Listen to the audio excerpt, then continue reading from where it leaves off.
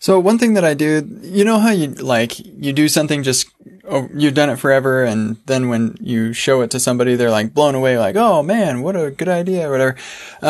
Nobody has said that to me on this one, but I thought it would be one of those things that, I just do it naturally, and you might find it to be useful. So in my global git ignore for my machine, I have, a pattern for ignoring anything that includes the text dot ignored dot.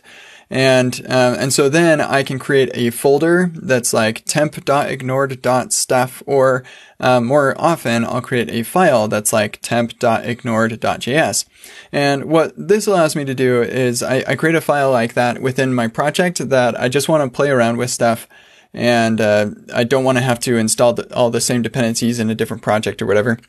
And I don't want to mess up the other files that I have in my project.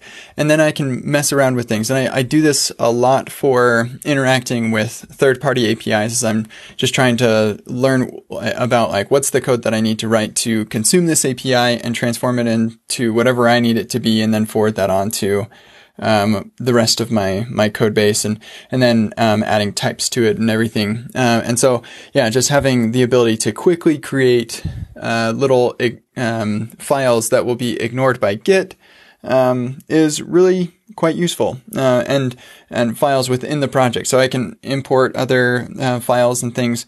And if I want to write it all in TypeScript, then I can use TS Node to run it. But normally I just do it in JavaScript, because often and TypeScript is kind of in the way there, especially since I configured TypeScript to be on strict mode and everything.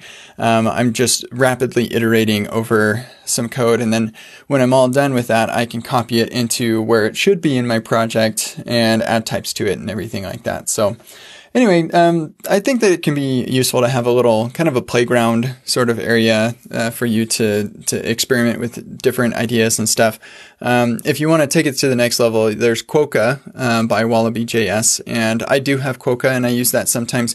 But when I'm interacting with third-party APIs, I want to be explicit about when I'm rerunning the code. And so, yeah, having just a separate file for that can be quite useful. I've done this for years, and maybe that'll be interesting or useful to you. Hope you have a great day. Bye.